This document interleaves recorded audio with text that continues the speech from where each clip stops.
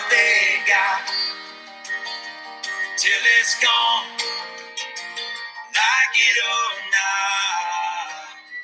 Live on love, you try to do what's right.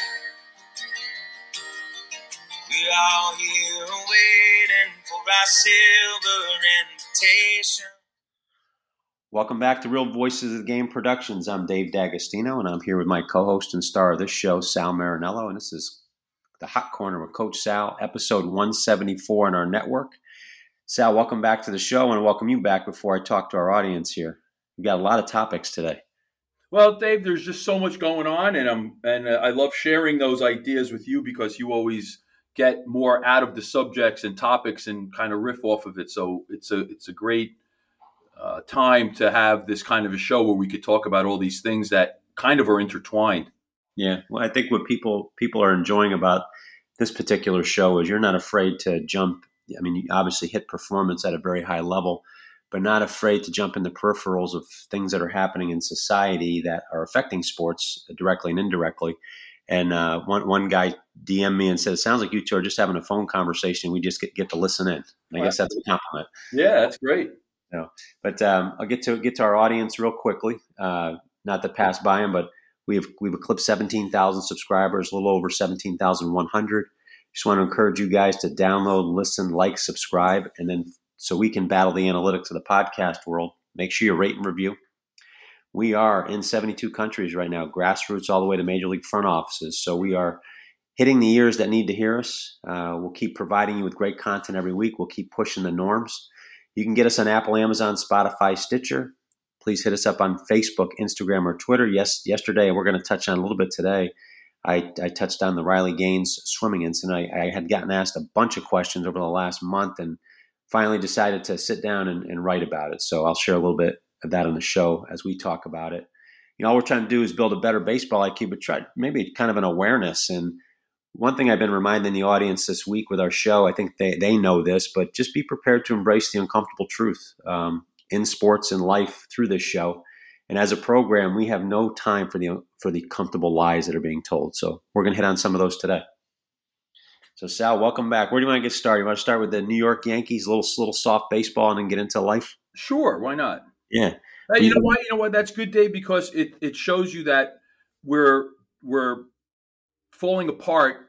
We've accepted, I'm going to say, not just mediocrity, but ignorance at almost every level of society. It wasn't too long ago where I really felt that sports were the last, I hate the term because it sounds like it's kind of pompous, bastion of true competition, and it really isn't. And it's not even a bastion of excellence anymore when you see just the nonsense that is being conducted, whether it's on the field, off the field, how the games are being changed because of incompetence at some level of either athletics or management of the athletes or whatever.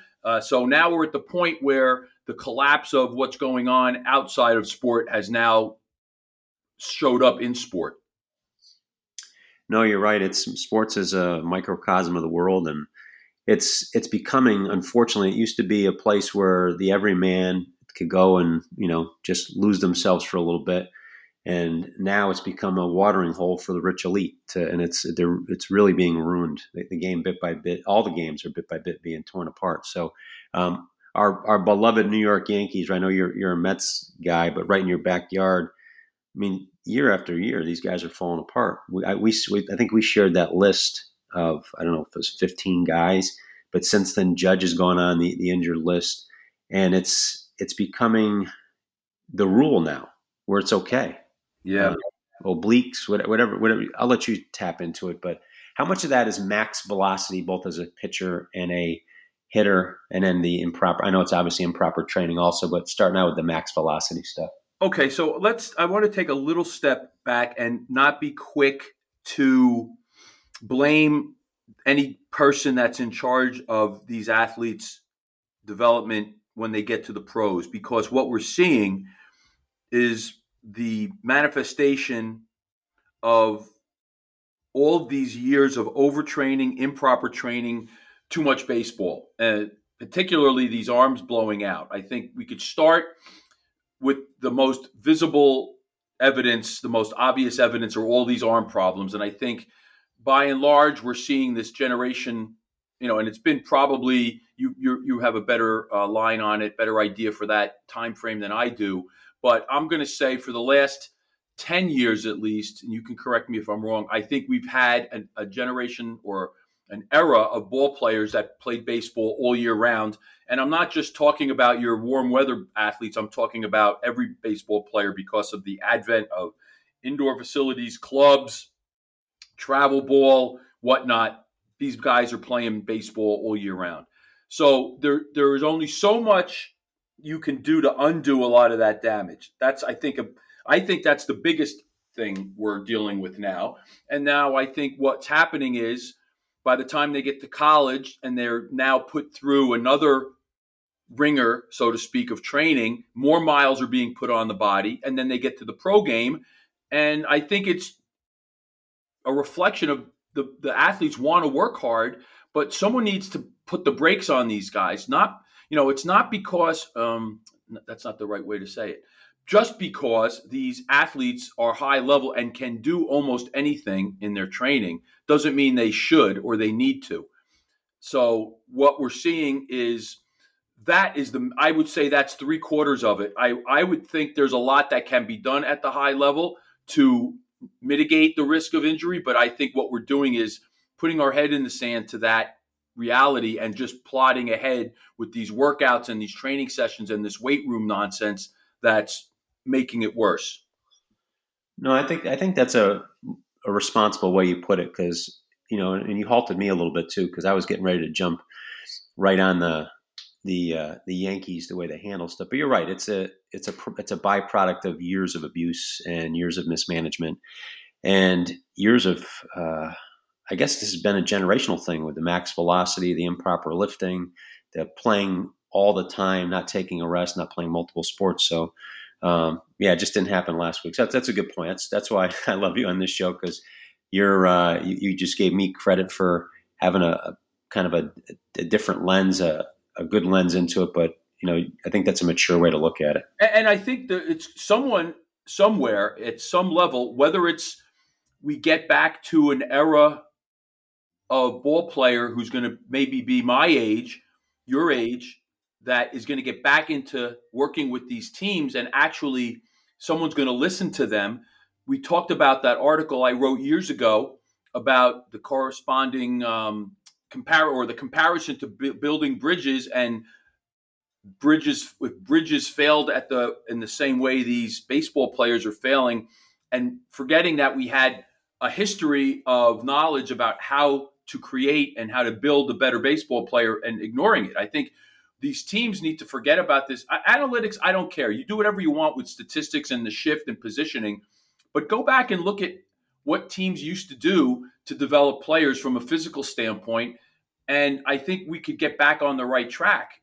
There was some validity to the baseball coach of my era not wanting you in the weight room, because the weight room at that time was all the worst things that you could do, really, for baseball. It was bench press, it was leg press, it was squat, all this machine work that wasn't helping you. Intuitively, those coaches knew something, and I've said it doesn't look like the sport, so it really should have a very small role in preparation for the sport. Until we get back to someone, or until we get to the point where someone's going to realize we can go back and learn from that generation, we're not going to fix this problem. Yeah, you're absolutely right. Do you remember, I mean, you're in the business now with performance, but I remember coming through high school, and that was in, the mid to late, I guess the late 80s, early 90s. And lifting was still somewhat taboo in terms of, hey, it's going to affect your shot. It's going to affect your swing. And I was a little reluctant to it. I did things for my legs. I did things, chin-ups, push-ups, things like that, but didn't get heavy into it in college. And, how far back do you think we should go with that? I mean, that was a canon. I remember growing up with that. Don't lift. It's going to ruin your swing. It's going to ruin your shot. Well, I think, again, we talked about this too, the definition of lift, and we'll just say it's when the bodybuilding, powerlifting world started to infringe upon the athletic and the performance world, that we're having these problems. Certain sports, it's not as obvious that it's an issue. Baseball, I think, is the one of those sports, and basketball, I would agree. Any rotational sport, any sport that you throw, even a lacrosse, which is rotational in the shot motion, certain lifts are not great for that motion, and overemphasizing lifts of that nature is going to just become detrimental. So it becomes the concept of lifting itself isn't bad, but there's a lot of definitions of lifting. And if we're going to use the traditional sense of these moves that people still insist upon, including in athletes' workout programs, we're never going to get away from these problems. Yeah. No, I agree. And so kind of circling back to the Yanks, I'm assuming, whoever is in charge of them, their strength conditioning, I'm sure they all have personal guys too. Just like they have a hitting coach with the Yankees, they all have their own personal guys. Pitching coach, personal guy. It's a collective effort over probably a decade or decades that has contributed to their mass exodus to the injured list. Is that safe to say? Yeah. Yeah. So, it's what happened? It goes back to that concept of fragility and anti-fragility in the book that was written by Taleb, that we've developed these systems that are so complex and try to take into account every possible option. As a result of this, which you can't possibly do that. As a result of that philosophy, we wound up building these more fragile athletes, because something that disrupts the norm now becomes a stimulus that is not able to be contended with. They're not robust. They're not resilient. They're fragile. And it's because of this training, and it's because of the overtraining and overuse. Ironically, I was just talking about that with somebody yesterday, both about baseball, basketball, and I don't know if I see it as much in football, but the Paul George made the comment. He's with the Clippers, and he's been often injured since he had that tragic leg compound fracture a few years back. But he attributes the injuries in NBA, the massive injuries where guys can't even play 60 games anymore, to the fact that they don't practice hard, which is ironic because they're all about load management. And as I talk to baseball guys, same things. They don't take infield. They don't take BP. They're not out there working on the baseball movements. And it goes back to what you say. They get caught up in these really intricate trainings that have nothing to do with the actual skill, or very little to do, I should say, the skill of baseball. And they're getting hurt because of those. Yeah, I think these calf strains, that's a great example of a muscle group that is not being trained properly, because when they're exploding in their sprinting or any kind of movement skill on the field, they're just not used to working at that level of intensity often enough that it becomes normal for them. It actually becomes not normal for them if the bulk of their training, I don't know, Dave, you were again involved at the higher level. What percentage of time is spent actually playing a game versus training? So if it's, what would you say if you had to put a percentage of time training and practicing versus time actually playing a game? How would you split that? Well, let's see. You play. Let's say if you're talking basketball, you're playing 2 games a week. Baseball, probably 4 to 6. You're looking at about 8 to 10 hours. Let's just say over the time, maybe 6 to 10. Basketball, probably 3 hours. Baseball, at the college level, 2 hours plus, so maybe 12. But practice-wise, you get 20 hours of on-court training, which is included with practice in addition to your lifting. So I would say conservatively, you're looking at games to practice. Games are probably 25%. Okay. So if 3/4 of your training, even if it was closer to 50-50, if half of your training or half of your time spent was in a manner that wasn't consistent with your sport, that's not going to help you. It's actually going to be detrimental. So now extrapolate all the volume that's in these programs on top of just the actual time spent, what they do with that time in a training session, and how much of that is not appropriate for the endeavor. And then that is going to explain a lot about these injury problems. Yeah. Well, I think that's a good. I want to try to get this topic in today too. I know you would send it to me, and it doesn't have to do with baseball. We're kind of segueing into this Riley Gaines, Megan Rapinoe, Brittany Griner. So we're staying in the sports realm before we hit the world. You had sent me something on social media, and I actually wrote something about Riley yesterday based on, I must have got 400 questions on that over the last month. But talk a little bit about Rapinoe. Hopefully I'm not mispronouncing her name. I'm never sure if it was Rapinoe or Rapinoe, but I'll call her Megan. Yeah. And, but it's no disrespect intended. But what was that about? That? Well, we've talked about this on the other show, and my feeling was that men coaches that I know, the vast majority of the coaches I know, even female coaches that I know, I would say I haven't heard one coach that I know that thinks that a man that's transing to a woman competing with women is a good idea.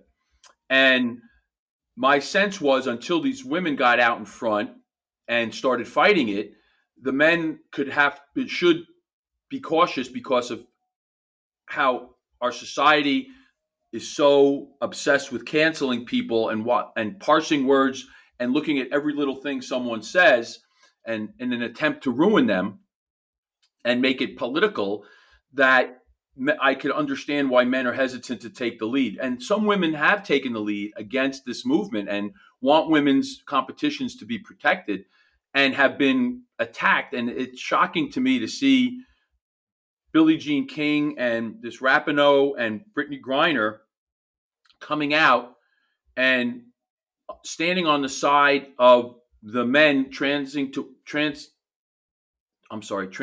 to women and competing with women, and how it's not seen as a negative for women and women losing opportunities to not only compete, but be able to reap the benefits of their years and years of training to get to a high level. And it doesn't matter, though. It doesn't matter if it's a JV track meet or if it's the NCAA swimming championships or professional sport. It's not fair, and it's not the same. And anyone who's coached and worked with males and females in sports and in the weight room, quote, and on the training field recognizes there's a huge difference between the two. And I think now when there is someone, I saw Martina Navratilova came out hard against it too, and she was vilified. I mean, if you can't pick another more iconic woman's leader in sports and outside of sports than Martina Navratilova, and she was vilified for her position and has been vilified for her position. So I think it's time for the people to kind of get behind these women willing to take the flack and push back. Yeah, I think Martina, Sage Steele's been very vocal about it with ESPN. She's been marginalized. And I commented on this on Facebook, and I got a great response, and I hope people continue to keep it at the forefront. And I was very quick to say in the beginning, I'm not sure that I'm qualified to be the spokesperson for all women athletes or women in general. And I said that kind of in jest. But from a pure science standpoint, since our sports world loves science, I would have a hard time finding somebody arguing against me to say that a post-pubescent biological male, that they're going to be stronger than a female. I mean, that's the testosterone alone.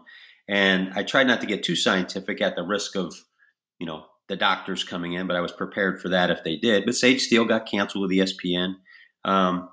You hit on a very important problem first as we're unpacking this. Anytime we speak out in disagreement right now with something that the media feels is controversial, immediately the offended side plays the role of the victim. And then that person they missed the whole point, and they start just attacking for some, whatever their ism is, they start attacking. So I like that point that you made. I guess it's a long way of saying. And then it goes back to what we've talked about across the board, whether it's nutrition, whether it's training, whether it's things that have occurred in our history, whether it's this issue, whether it's stuff about the vaccine. We're being presented with things that we know as being data indicating certain things. And in the face of that data, there are people and movement to tell you that that data means the exact opposite or doesn't mean what it's showing you. And again, there was a skit, I believe, on Living Color years ago where Jim Carrey portrayed an Eastern European female athlete. Oh, yeah. Competing against other women. And it was ridiculous. And now there are clips that you see on social media, and until you maybe listen to the accompanying soundtrack or read the text accompanying the post, you're not sure if we're seeing something that's supposed to be a joke, that's supposed to be parody, or an actual competition where there is a trans woman among non-trans women and how it's portrayed. To me, you cannot now tell if something is a joke or if it's legitimate because of how ridiculous some of these circumstances are. Yeah. And the other thing, here's just a question. I haven't had anybody explain to me how there's no trans men competing with men. I just want to know why that hasn't happened yet. Yeah. Well, that point alone, you hit a couple of key things. You hit the numbers, we say the people make the numbers say anything to fit their point. They're doing it with words too. Whoever's in power gets a chance to say and define, for instance, in this case, woman, however they want, which is kind of, I don't want to say it's funny. It's ironic because not a single person on the side that favors this, seeing transitioning into sport, transitioned individual going from man to woman, playing sports in that realm, they cannot define what a woman is. And I find that quite comical that they want to control the narrative. And this is, I guess, and I want to get your opinion on this. My biggest bother with this, I have two daughters that play sports. They both compete against boys, fine right now. But there's going to come a time where that, may separate. My wife was a very good Division I college basketball player. To me, what's going on, I look at it as a male looking at this. There's no greater expression of, in my mind, negativity, hatred, hostility to any group of people than to try to erase their existence. And to me, that's what's going on right now. And with women, they're trying to erase the existence of women. I'm concerned that if more people, women in general, do not speak up, that we're going to look at the potential of an entire category being minimized to just a mere construct of somebody's imagination. That's scary. And that's probably my biggest fear with my daughters, as they embark upon the high-level sports. That was kind of what my question was about yesterday. What fears do I have? That's my biggest fear. They're erasing an entire category. That's insane. Yeah, well, I think you're seeing that that's an obvious example, but it's happening across the board. It's just this is now the cause of the day that everybody seems to, for some reason, push. And again, we're being, I don't know what the word is, seduced might be the wrong word, but we're being seduced into thinking that this is a bigger portion of the population than it really is. And again, we're spending way too much time on this issue. And because for whatever the agenda is, this effort is being made, whether it's Anheuser-Busch, whether it's these other companies using spokespeople from the trans community and pushing it down, our collective consciousness or pushing it in front of us constantly, that you wonder what the real agenda is here. I don't see how you can, on one hand, we just had this whole Title IX celebration. You can't watch this college sporting event without a tribute to Title IX, which is great. And at the same time, we're seeing women being pushed, you use the term marginalized, pushed to the margins by these men that haven't even fully transitioned yet. I think one of the most amazing parts of this Leah Thomas from Penn Stories is he had full male genitals. He was not really doing much to transition other than to identify as a woman. Total farce. It's a total farce. That's a farce to me. And that is also treading in dangerous territory. But what we're doing, and it's been a little digression here, there's a Dr. McHugh from Johns Hopkins who was part of the first team to handle this transsexual trend where men were transitioning to women and women to men. He was part of the team at Johns Hopkins. He's a psychologist, psychiatrist who was part of the surgical team that did these first sex change operations, who has come out and said they made a mistake and that these cases where what we wound up doing was treating mental illness with a cosmetic surgery. And the outcomes, again, indicate that the happiness that these people suffer or don't have, or the problems these people suffered from before, continue through their transition and after, and in many cases are worse. So he's been vilified, and we're again ignoring the facts that are in front of us. We're being told this, what we're seeing is not the truth. We're being told that it's normal for a man who wants to be a woman to be allowed to compete with women, and that the women are the ones that have to make accommodations. It's totally ludicrous. Yeah, and if there was no difference, there would not be an NBA and a WNBA. There would just be basketball. There would not be men's soccer, women's soccer. There would just be soccer. So, I have another one for you. Women's lacrosse is played with completely different rules than men's lacrosse. There's no contact in it, right? Correct. There's no helmets. There was a fight to have them, that people didn't want them to wear goggles. All of that is nonsense too. But again, it's this crazy mixed signal, hypocritical, I don't know how to better describe it, situation where we're up is down and down is up. We're being told one thing and the actions are completely opposite. So we're in a mess there, and I don't see how we're going to get out of that either, to be honest. I got one more, and I used the word lightly, comical, worldly issue that kind of ties this up. But the side that insists there is no difference just came out, and you probably saw this in the media, and claimed that crash test dummies are, I think they used the word sexist, that the history of crash test. So Mayor Pete, over our transportation throughout the country, has now put billions into creating male crash test dummies and female crash test dummies because the bodies are different, he said. So it's amazing how they just kind of talk themselves into circles when they're dealing with this issue. Interesting. Yeah, they're different, but they're not different. They're different when they say they are. When it benefits them or their agenda, there's a difference between the sexes. But when it doesn't benefit the agenda or there's another goal in mind, they change their mind. So there you go. That was my point number 2 yesterday, that whoever's in power gets to decide, gets to decide what fits their narrative. It's kind of like kindergarten arguing, right? So here's what's going to happen, and I don't know when, but we're going to come to a point where it's pushed too far when we get into a contact sport where it's real contact. MMA, it happened already. Oh, okay, but MMA is not a sport. That's kind of a circus, and it's an excuse for. Well, I don't want to go down that rabbit hole, but that's not a sport. I'm talking about boxing. I'm talking about football. I'm talking about some other sport where a woman is going to get hurt by a trans woman, and there's going to be a dominance level that is too great to ignore. Something's going to happen, because it always does in these cases, and it's just a matter of time to figure out when it's going to happen. Yeah.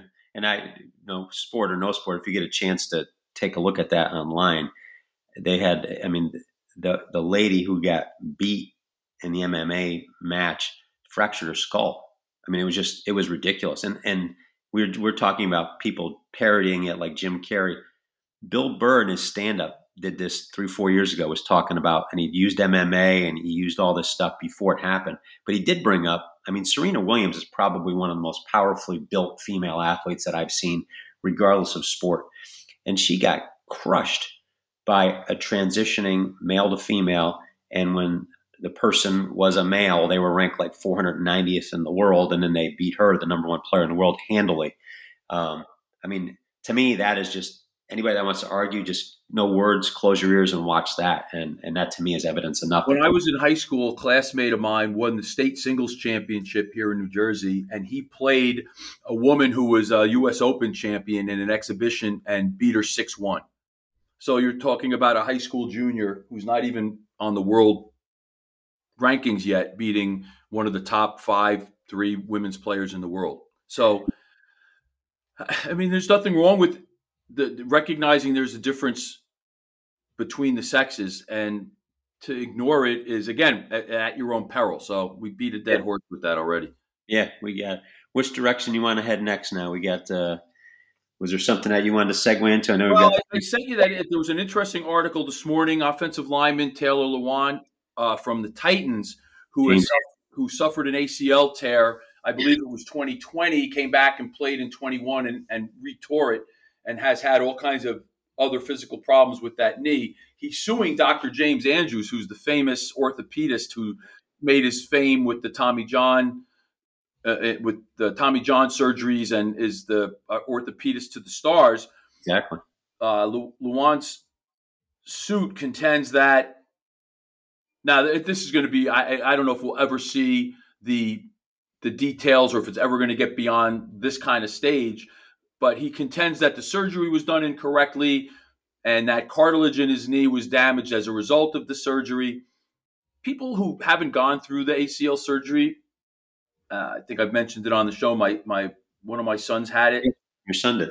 Yeah. Yeah. It's and people think about Tommy John. There was this idiotic thought that, well, guy's velocity improves after Tommy John, so why don't we do a preventative prophylactic Tommy John surgery to make people throw faster? Total nonsense. People have no idea what they do to the knee to get the repair done for the ACL. And there's a lot of stuff that's going on in there. And the thing that's funny is you'll hear so-and-so goes in for a surgery and it was successful. Well, the definition of success in that case is not any indication that they're going to come back and be able to perform at the level they were. They just mean the surgery went as planned. The person came out of it. There were no complications. There's a whole lot more to surgery than just the actual procedure. What I would like to see in this suit, if it ever gets to that point, is does the player make any claims that he was rushed back? Because people who I know in the field who are way smarter than me feel this 8, 9, 10 month period to get back from ACL surgery is irresponsible. Is it too quick of a time period to come back? Yeah, because there's a lot of things that are going on there. There in some circles, this ACL injury is being or is considered it's a neurological situation as much as it is a physiological situation. In other words, your nervous system changes as a result of this surgery and the process and the tear, and it is not an 8 to 9 to 10 month situation. Now, you could always point to the exceptions.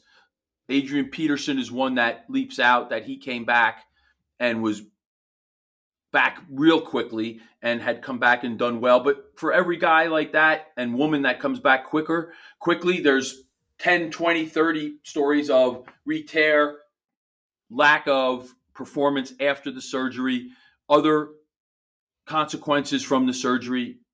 Arthritis is a guarantee at some point, as short as 5 years after, because of what the knee goes through, both from the injury and the surgery itself. So that'll be an interesting story to watch. Yeah, and I hadn't read anything about it. I just saw it this morning when you popped it my way. What was his time frame of coming back? Do you remember? He tore it in 20, and he came back and played in 21, and then tore it again. So it's. I don't have the dates in front of me, but I'm going to bet you he was on the field. I'm going to see if I can find it real quick. I'm going to bet you he was on the field less than a year from when he tore it. Yeah. And going back to the point you made about the Yankees, which you were, I complimented you on being the mature one in the conversation with it. can that be applied to this as well, where maybe it's not so much the surgery as it was to this guy did so much damage over time? I'm sure if he's a lineman, I mean, that's straight up powerlifting right there. They're tossing plate upon plate on their back to try to get that drive. Could that be a possibility here as well? Well, sure. I mean, see here, football's different. What I will say, I'll give you a quick story. When I was a strength coach at Manhattan College, we had a really good women's volleyball player who had not played basketball since high school. Great athlete, 6'3" I forget exactly, big woman, very good athlete.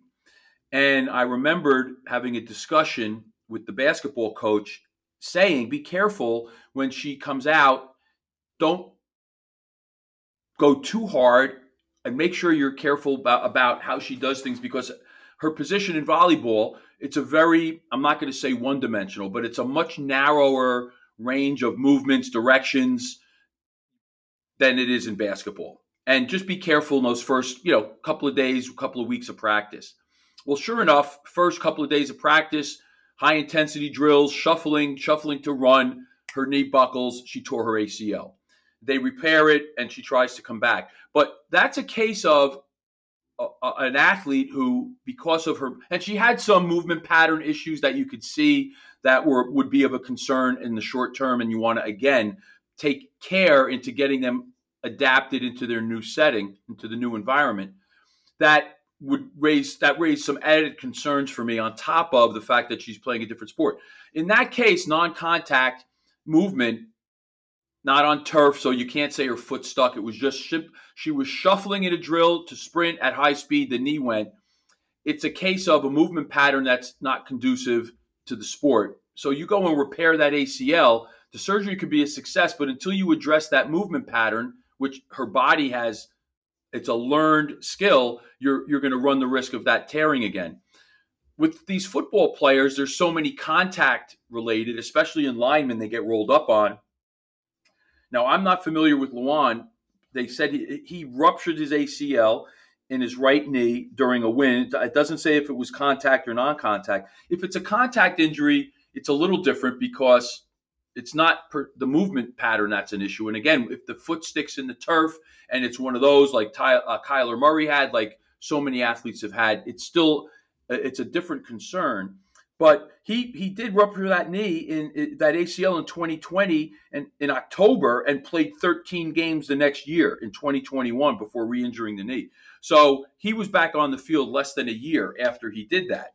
The body just doesn't heal that fast, especially, like you said, when you take into consideration all the training and all the rehab and all of the wear and tear that exists from his career before that. And again, what are the movement patterns if it was something that was contributory?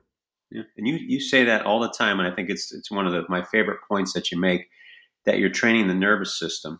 And I never thought about that when you sent me the article. I've never thought about it with the ACL injury. Expound upon that a tiny bit, because I think that's the key point that people miss with those injuries. They just think it's a physical, get some flexibility back, get the strength back in it, let the tendons and ligaments heal. But what other things should be happening during that longer than 8-month period? Well, here's the thing. It's such a complex mechanism, and again, I'm not an expert at it. I understand conceptually, but here's a point that people should think about. When you tear your ACL, what's the L stand for? Ligament. Yeah. They don't replace a ligament with another ligament. They'll take a tendon, whether it's from your hamstring, whether it's from your patella, and use that. So that has to, during that period of rehab and recovery, that former tendon has to then take on the responsibilities, for lack of a better term, of a ligament. And there is a process that tissue goes through that it actually converts from a tendon to a ligament.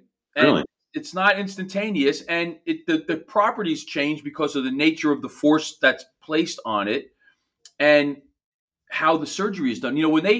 When they do that, if you read the article about Luan's injury, when you get an ACL surgery, what they do is they drill a hole. It's called the tunnel, from the top of the one bone across into the other, and they thread the new ligament or the new tendon that's going to be a ligament in through that, and they anchor it. And there's this whole series of things they do. That is a common method of repair. It's been the method that I think it's used in all cases. There might be some other ones they're experimenting with. I believe that's the common method. And as an aside, that's why when you have a young kid, that's why it's a disaster when you have a kid going through puberty who tears their ACL.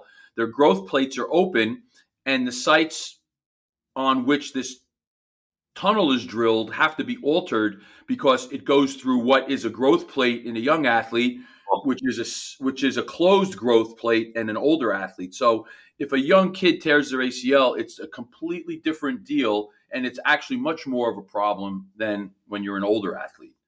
So that alone will give you reason to believe we shouldn't be getting these athletes on the field in 9 months. Yeah. And it makes an even greater point working back. We just talked about it earlier about these athletes not getting a rest and abusing their bodies earlier and improper training earlier. Something like that happens quickly to somebody's child. That's detrimental, not just to their sports success, but to their human success. Because, boy, when you said that growth plate situation, I got shivers up my spine thinking about that. That to me is frightening. If that doesn't frighten our audience to take it easy on your kids, I don't know what does. Yeah, if you have a kid, a son or daughter who has not finished their maturation process, and they tear their ACL, the surgery is completely different because of that growth plate issue. So there's just one thought. If that gives pause to somebody, and we could save one kid from either being rushed back too soon or doing something that might put them at risk for an injury. And I think the biggest risk of injury is all the work, because fatigue is a major factor in these injuries, whether it's the hamstring itself, whether it's general fatigue. Fatigue is a huge factor, especially in these non-contact injuries. Yeah. A little bio 101 here, and correct me now. Ligaments are bone to bone, tendons bone to muscle. Is that right? Right. Yeah. You got time for one more topic? Yeah. Okay. I guess on that biology, we get into a little biological warfare here. You sent me an article to Biological Warfare on America, Americans by America. What was that about? So think of I don't know if it's, I hate, it's a big word. If it's the incongruity of the situation, right? Where we're being told a man who wants to be a woman can compete against women, and that's normal, and women should deal with it. On this story, it is this flood of illegal immigrants coming across the border without any health checks, without any concern for, do they have AIDS? Do they have COVID? Do they have AIDS? Do they have tuberculosis? Do they have polio? Tuberculosis and polio are exploding around the country, and it's from this unchecked population that is streaming into the country. If you're coming here from Europe or from any of these same countries, and you're coming legally, and you're flying in or going through a port or going through the border, you have to be screened. You have to have a health screening. You just can't come in. You have to be cleared. Well, we have exponentially more people every day coming into the country that are not being screened and are spreading diseases that we haven't seen here in generations. Polio and TB. Well, TB has been here, but it's usually not as rampant as it's been recently. So we're infecting people in this country, or being infected from other people that are here, because we don't have this screening process. And there's conditions in these they're calling them migrant centers, that are adding to the problem. They're supposed to be quarantining them. They're not. They're walking amongst the general population in crowded areas, in highly populated areas. And again, they have found cases of polio are being discovered in New York City, which hadn't seen a case in, 50 years. They thought they had eradicated it. And TB, which was always on the fringes, is now becoming more commonplace. Oh. Yeah, no, it's I had a good idea what that was about, but you articulated it well. You kind of tied it up in a bow. And I always said one last topic for you, but we were on this early on with the vax stuff. We had another high-powered, young African-American, and it's a female athlete now, three-time medalist. Was it Tori Bowe? Yeah. Passed away unexpectedly, sprinter. I think she ran the last leg of the relay for USA, but three-time medalist, 32 years old, just passed away. I know we can't speculate. They said no foul play, but in today's athletic world, they're supposedly forcing these athletes to get vaxxed. Any thoughts on her passing? We don't want to disparage in any way. It's just when they had to have a welfare check on her because she hadn't been seen. They went and found her and she was dead. So how often in your life have you heard that? We're hearing this multiple times a week, whether it's a celebrity, whether it's a non-celebrity, whether it's an athlete or non-athlete. These stories are becoming commonplace.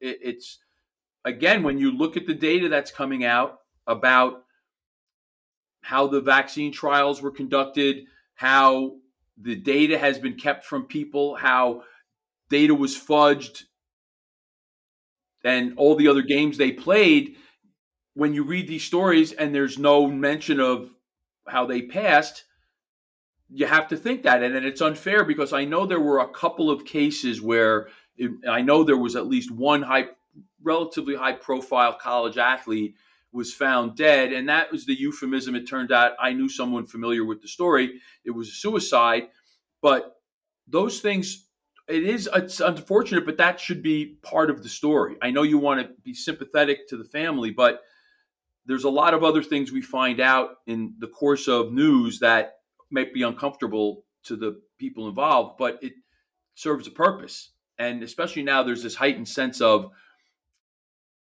concern for what's happening with this sudden adult death syndrome that you kind of need to be told why these people are dying. Yeah, no, I've been warning the show this week. I've done it indirectly, but we're going to hit uncomfortable truths here because we're getting kind of tired of the comfortable lies out there, both in and out of sports. I lied. I keep saying one more, but you kind of touched on this. The Harvard study that we were chatting about, where what was it, 48% of people admitted for COVID. What was the ending of that? Well, it was they said they were admitted for COVID, and they were just admitted with COVID that had a much more serious condition attached to it, which was we had heard that stat, Dave, from the beginning, and it was just pushed away and ignored. I mean, when we heard those stories from Italy with the massive number of people who were dying originally from COVID, then it came out in relatively short time period that 90+% of them had 3 or more comorbidities.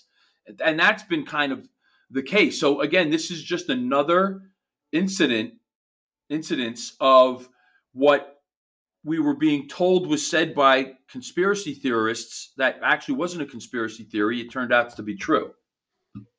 Yeah, the reverse scientific method. It's ironic that we see it in baseball, right? Sometimes they use the analytics. They decide what they want to prove, and they just line everything up to prove that number. We went through that with COVID as well, where they wanted to prove that COVID was deadly, and no matter what you came in for, you had COVID, basically. But almost an hour you gave us today. What kind of parting shots you want to leave the audience with today?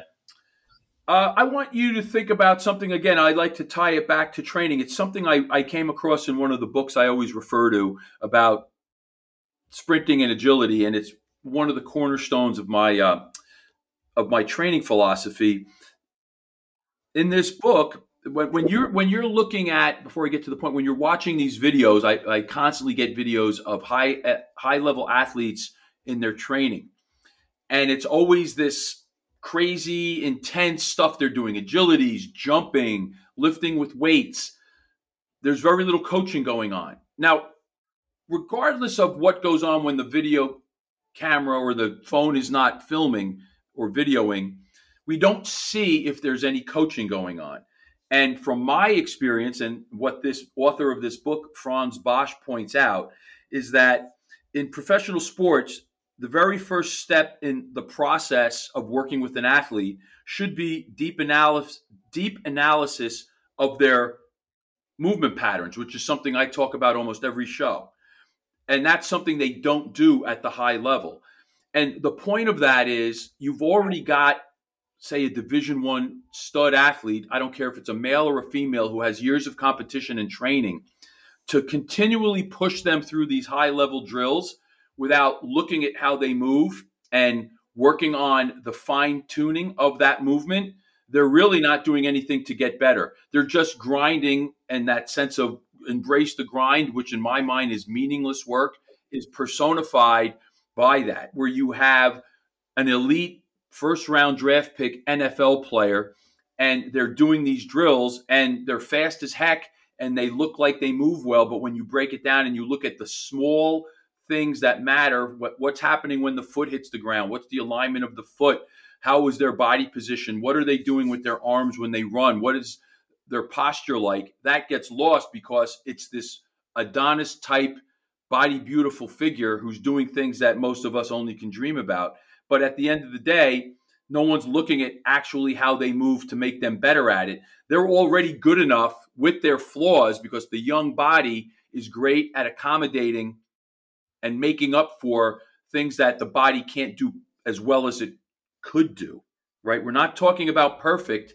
That's the old Vince Lombardi, saying you strive for perfection and hope for a level of excellence, something along those lines. Those athletes should be working on real details, not just going out again and seeing how many crazy drills we could do in an hour and a half workout or how much weight we could lift. Yeah.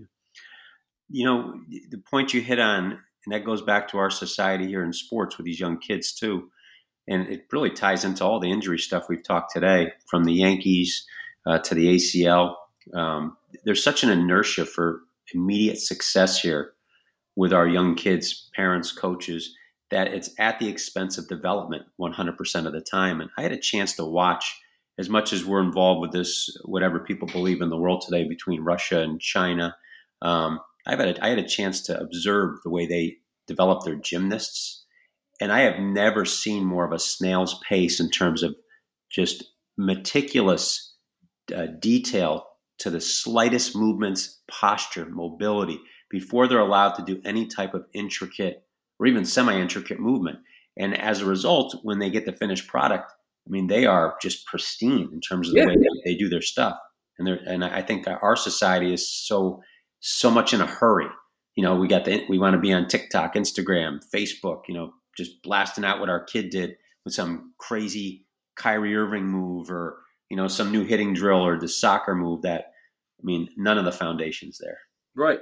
And those athletes need someone with a critical eye that's going to say, you know what, you're an amazing athlete, but when your feet hit the ground, it's the wrong. It's wrong. It's bad. We have to fix that before we worry about any other nonsense. Yeah. How much you bench press? No one cares. They'll never bench press again and have it mean anything other than be put on a video. Yeah. Yep. That'll be on social media. Well, Sal, another great show. I got 4 SAT words today. I always get to improve my vocabulary. I get smarter, not just sports wise, but worldly with our conversations. So I appreciate what you do for the show. And I asked your last parting shot.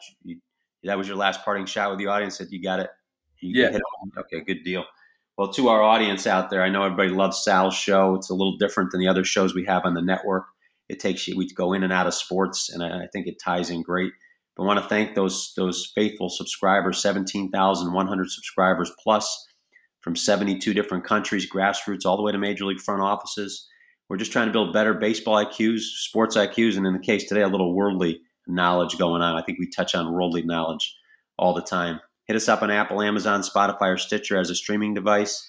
Facebook, Twitter, Instagram. I'll interact with one audience member a day live, and the rest I'll get back to privately. A little over 300 today messages, so I got going early today. So I have not put the live one yet. I'm still kind of waiting to see what we do.